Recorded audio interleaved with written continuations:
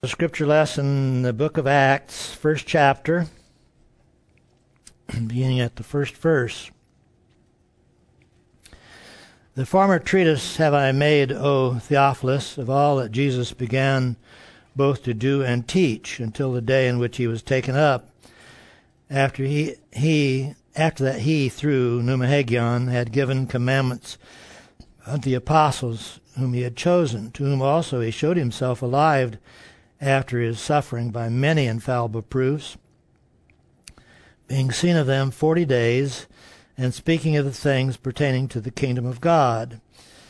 And being assembled together with them, commanded them that they should not depart from Jerusalem, but wait for the promise of the Father, which saith he, Ye have heard of me. For John truly baptized with water, but ye shall be baptized with Pneumahagion not many days hence. When they therefore were come together, they asked of him, saying, Lord, wilt thou at this time restore again the kingdom to Israel? And he said unto them, It is not for you to know the times or the seasons which the Father hath put in his own power, but ye shall receive power after that Pneumahagion is come upon you, and ye shall be witnesses unto me both in Jerusalem, and all Judea, and in Samaria, and unto the uttermost part of the earth. When he had spoken these things, while they beheld, he was taken up, and a cloud received him out of their sight. And while they looked steadfastly toward heaven as he went up, behold, 2 men stood by them in white apparel, which also said, Ye men of Galilee, why stand ye gazing up into heaven? This same Jesus, which is taken up from you into heaven, shall so come in like manner as you've seen him go into heaven.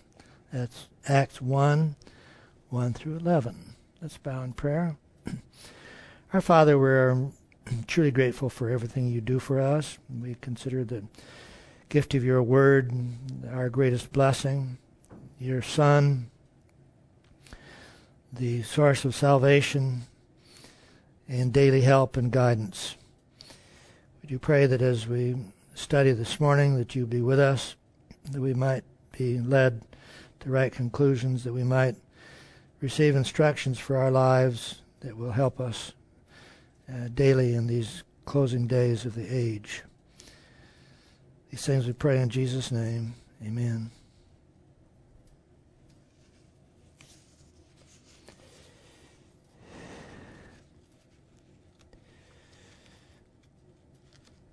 I know you remember the letter that I received from George Towns, attorney, in which he talked about our church. Church is interested in the second coming and therefore in prophecy, as I think would be quite consistent with the point of view stated above. It is interesting to find, after all these centuries of Hellenistic or Greek constraints, that the Bible still has the power to recreate the atmosphere, Jewish, messianic, apocalyptic, which the first disciples probably breathed. So, with that in mind, I want to talk today about the kingdom of God, messianic, apocalyptic. All of us knew John Thompson and Irene. First time I ever met him, they came to our house. And we visited a little bit, and then he said, Brother Ferrell, I want you to talk to me about the kingdom. He said, I was a Methodist minister, and the kingdom was not part of the priorities in our church because we believed we went immediately to our reward at death. So, talk to me about the kingdom. And so we talked, just started much like I did recently in talking about the kingdom of God being a subject of history, having a present aspect and a future aspect, but that it was so important. In fact, it is the theme of the whole Bible from Genesis to Revelation. But it was extremely important to the early church. We know they were disappointed when Jesus was crucified. They were overjoyed when he was raised. They also did not probably wish to see him go away, but as we read here in Acts 1, while they looked up as he went up to heaven, the angel stood by, said he's going to come again. The same Jesus is going to come again and to this earth. So he talked about the second coming. He talked about the future kingdom of God. So this, the first century church did not expect the kingdom of God to immediately appear, because remember in Luke 19, among others, he told a parable about the nobleman who went into the far country to receive for himself a kingdom and to return after a long time. He told them this because they thought that the kingdom of God would immediately appear. And so he was trying to show them that it was not going to. The kingdom is, as we noticed in our former study, that the kingdom is in abeyance now. It's being held back. The king is absent. And so the kingdom of God is not here. I'm sorry, but the Jehovah's Watchtower people are wrong. The kingdom is not here now. They said it is, but it isn't, because when we consider all of the different blessings and the conditions of the kingdom age, we know it's not here now. But the kingdom of God is so important. And in the Greek scriptures, which many people call the New Testament, the word kingdom occurs 161 times. It occurs 72 times kingdom of God, and it occurs 32 times kingdom of heaven. And this expression, kingdom of heaven, occurs only in Matthew. And when you compare Matthew with Luke and Mark and John, the same texts in those other books call it kingdom of God. But another meaning of kingdom might be sovereignty. The sovereignty or rule of heaven. In fact, Brother McLean got so, instead of calling it the kingdom of God, he called it the reign of God. Same thing. Kingdom of God, kingdom of heaven are the same. It doesn't say kingdom in heaven, but it is the kingdom of heaven in which heaven rules, or God rules. When you take your concordance and go through the New Testament, you find in Matthew 3 that John the Baptist came in the desert preaching, repent, for the kingdom of heaven is at hand, or kingdom of God is at hand. And he baptized people. And when Jesus was baptized in the 4th chapter of Matthew, first thing he preached was repent or reform, for the kingdom of heaven is at hand. And when you go through the Gospels, you find that Jesus gave dozens of parables having to do with the kingdom. It's like a treasure hid in a field. It's like a pearl of great price. It's like a mustard seed that grows and becomes a great-sized shrub. And over and over he talked about it. And then you consider, say, Matthew 24, Luke 17, Mark 13, when he was talking about, tell us, when shall these things be? What shall be the sign of thy coming and of the end of the age? He gave all of the signs pertaining to the kingdom of God. In the 25th of Matthew, he said, when the Son of Man comes in the clouds of heaven, then he said, before him is going to be brought all the nations. So the kingdom of God is, in Jesus' preaching, is premier. And when he sent the 12 out, he sent them out to preach the kingdom of God. Matthew 10, 1 and 7. When the 12 went out, they preached that the kingdom of God was coming. Then he chose and sent out 70. We don't hear about the 70 nearly as much as we do about the 12. But the 70 were beside the 12 apostles. So when you get over in Luke 10, the first verse, he said, after these things, the Lord appointed others 70 also, and sent them 2 by 2 before his face into every city and place where he would afterward come. And in the 9th verse he said, heal the sick. They're therein, say unto them, the kingdom of God is come near unto you. So you see, John the Baptist preached it, Jesus preached it, the 12 preached it, the 70 preached it. This is all in the Gospels. But then when you get into the Acts, the first thing that we're faced with in this particular portion is the portion we read for you, that after Jesus' suffering, he was with them 40 days, showing himself alive by all these unfailing proofs. And, this is the last part of the 3rd verse of Acts 1, speaking of the things pertaining to the kingdom of God. In other words, Jesus' last time together with the disciples during the 40 days after his resurrection, he talked to them about the things pertaining to the kingdom of God.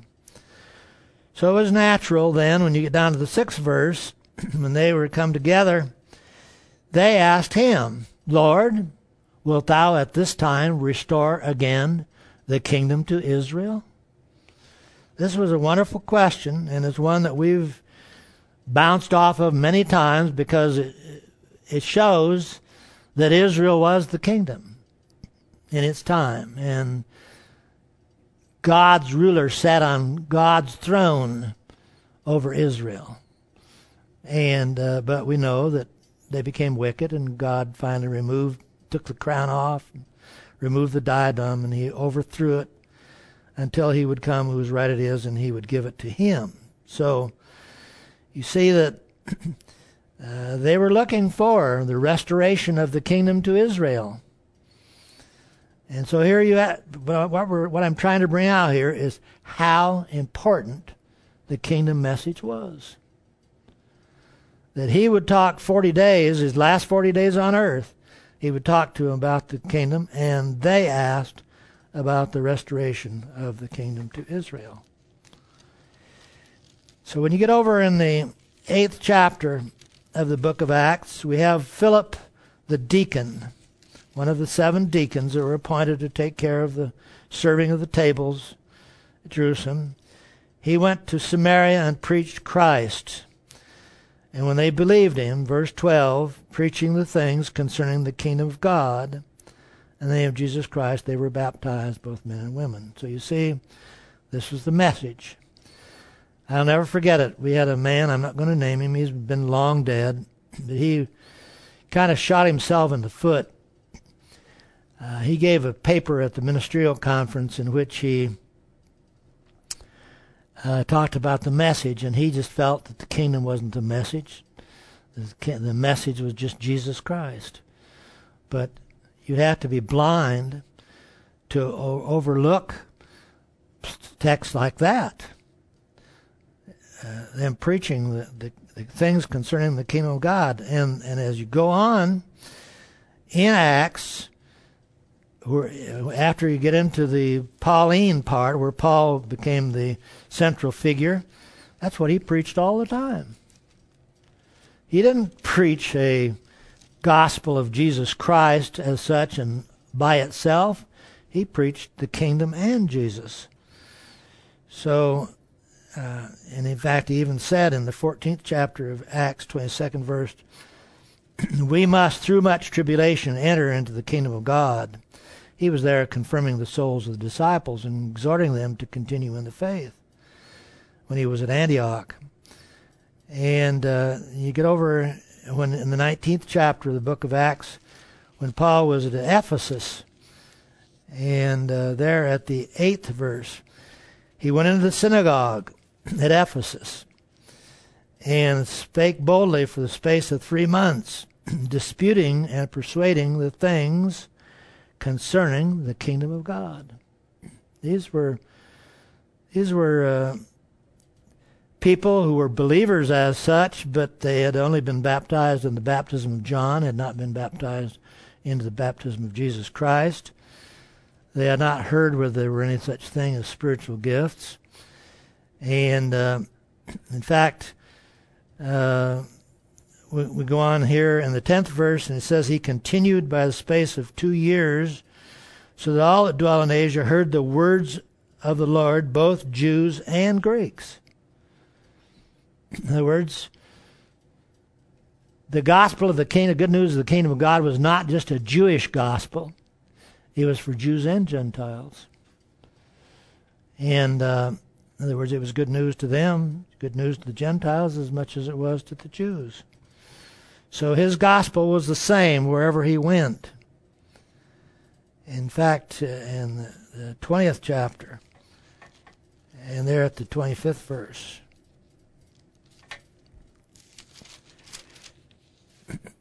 he says, and now behold, here he was talking to the elders of Ephesus as he was going by, and he said, now behold, I know that ye all, among whom I have gone preaching the kingdom of God, shall see my face no more. 24th verse, it talks about the gospel of the grace of God. 21st verse, he talks about how he preached repentance toward God and faith toward our Lord Jesus Christ, but he preached the kingdom. This was the most important message that Paul had, that he preached to Greeks and Jews, and the church, of course, pertaining to the kingdom of God. There was no change in message. Message was the same all the way through, seamlessly, from the Jewish church to the Gentile church. In fact, when you get to the last chapter of the book of Acts, the last picture we have of Paul, after he had appealed to Caesar, and they had sent him to Rome to be tried. It was kind of like a Supreme Court.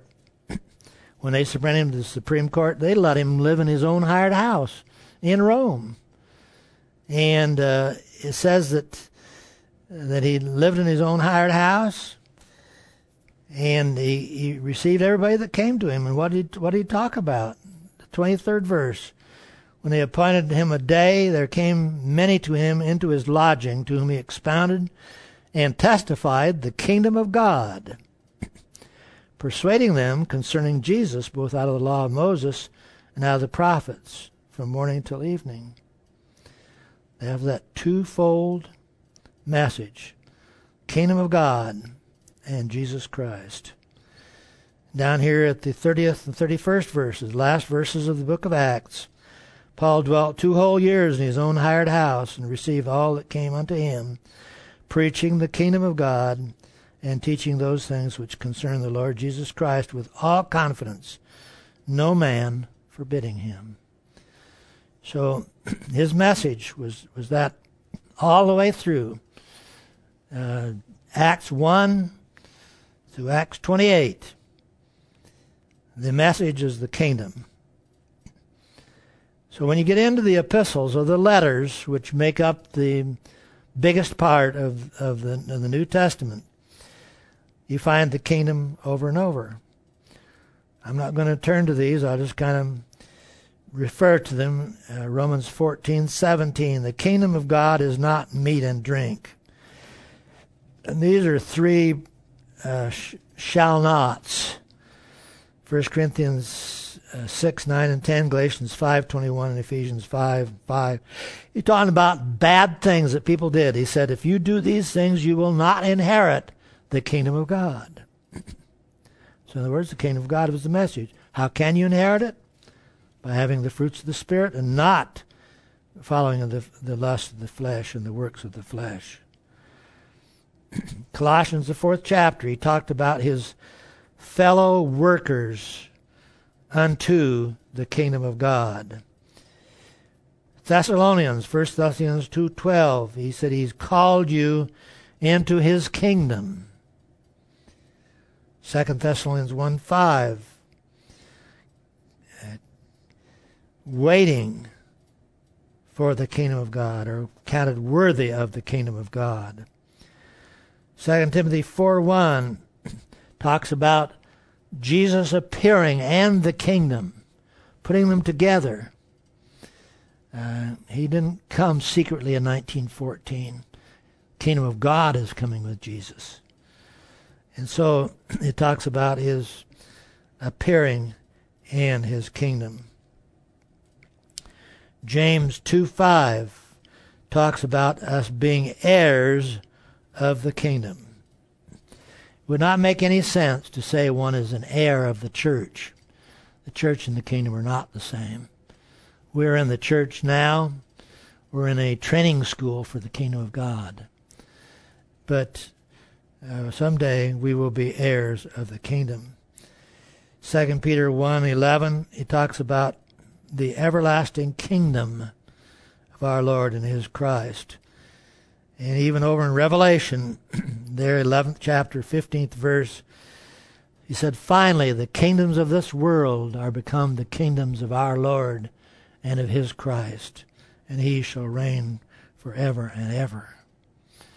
To me, it is just so emphatic and so strong that even when Jesus was teaching the disciples to pray, he said in Matthew 6, after this manner pray, thy kingdom come. Thy will be done in earth, even as it is done in heaven. So you see that is very important. And the fact that we do not have it here now is the reason we pray for it. You've all heard me so many times, but the kingdom of God is an actual government. Isaiah 9, 6, and 7 talks about Jesus, the government being upon his shoulder. Daniel 2 talks about the succession of world empires which will be overthrown and breaking to pieces by the stone, which is the kingdom of God. It fills the whole earth and will stand forever. When you go into the kingdom, you find definitely it is an actual government. It will have a king. It will have co-rulers. It will have subjects. It will have laws. It will have territories. Everything that constitutes what makes a real kingdom will be part of the kingdom of God. And all those wonderful texts like Isaiah 35, talking about how God will restore the earth to its original Edenic condition in what is called the restitution. Desert shall rejoice and blossom as a rose. How in the desert water will spring up. And all the different things. And I have been very familiar with the deserts, been around the deserts all my life in California. And I have seen the desert watered by winter rains and see it miles and miles and miles as far as the eye can see with flowers. That's what the deserts of the world are going to become in the kingdom of God when it is undergoes the great restitution of all things and talks about peace in the animal kingdom. No man being lame or dumb or blind. Resurrection of the dead. Eternal life. Peace on earth. All these things are part of the kingdom. And we don't have them now. We don't have those conditions now. So therefore, that's the reason we pray for it. Before the curse, there was no sin, sickness, or disease, or death. When that's done away, there won't be any. There won't be those things, so it's going to be a wonderful time. I remember very well one of our Ohio pastors who was on a sabbatical, and he took that time to go around and visit our churches. He said, Terry, in the months that I traveled around and attended our different churches, I never heard a sermon on the kingdom of God. He said, isn't that sad? Never heard a sermon on the kingdom of God. Most important topic in the whole Bible. And yet, he never heard a sermon on it. To me, it is to realize that the kingdom is the answer to this world's problems. There's no other answer. I I look at the present problems in the Middle East, I think it's terrible. In fact, just yesterday they announced a new initiative to try to get Israel to give up all of the land that they took in the 67 war. That means East Jerusalem, the Wailing Wall, all these places that are so precious to Israel. They're saying, give them up for peace with the Palestinians. And I keep saying to myself, all this bombing, every day somewhere in this world, bombing by Muslims, what's the answer to it? Kingdom of God. I hate to say it. I don't know if there's no earthly human answer to these things, because it just, there is none. And the coming of Jesus and the establishment of the kingdom of God is the only answer. We are, everything you read, just like the guy that bombed the CIA people over Afghanistan, he said they should have jihad against the United States, punish the United States. He hated the United States. Expect lots more bombings. Expect a lot more trouble here. In fact, we look for it. But it's the kingdom of God is the only answer. One of the things that I see, in fact, there was an article in the last Restitution Herald, Progress Journal, in which the author, yes, talked about God, but his last words were, live the abundant life now. That is one of the things that curtails the importance or lessens the importance of the kingdom of God. Just like going to heaven at death makes the kingdom unimportant, to have the abundant life now makes the kingdom of God unimportant. In fact, that text, where it seems to indicate that there is an abundant life, says you will have life and abundance. There's not a single new translation that talks about the abundant life there in John. That's not the message. He says you shall have life and shall have abundance. They're not together. It isn't an abundant life. It's not. I know a lot of people. In fact, I think our general conference wants to live the abundant life. They took the students to Florida for spring break, even though they're broke. And they're having a women's retreat in Florida in April. They are renting high-rise buildings for thousands of dollars a month, and they're just living this abundant life. Now, why should the kingdom of God come? It's, I think it is one of the reasons why people may not want the kingdom to come. I am not one of those. I am one of those that would say, do it today. If it is your will, do it today. Anything I hope to do or be or am, I will give up for the kingdom of God. So let us, as first century Christians, that's what I like to consider myself, as first century Christians, to see of supreme importance the kingdom of God, the message of the kingdom of God, and of obtaining the kingdom of God, obtaining an entrance into it. I hear so many people talking about how important position will be in the kingdom of God. I said, oh, come off of it. Just to get in there is my aim. Not a position I might have in the kingdom of God as a king or a priest or something else. David said he'd rather be just a doorkeeper in the house of his God than to enjoy all these pleasures of sin. So that's the way I feel about the kingdom of God, that it is so important that if we miss it, we've missed all. And there's nothing that should take us to take our eyes off of that goal of being a part of the kingdom of God. We do pray, thy kingdom come, thy will be done in earth even as it being done in the heavens. So come, Lord Jesus.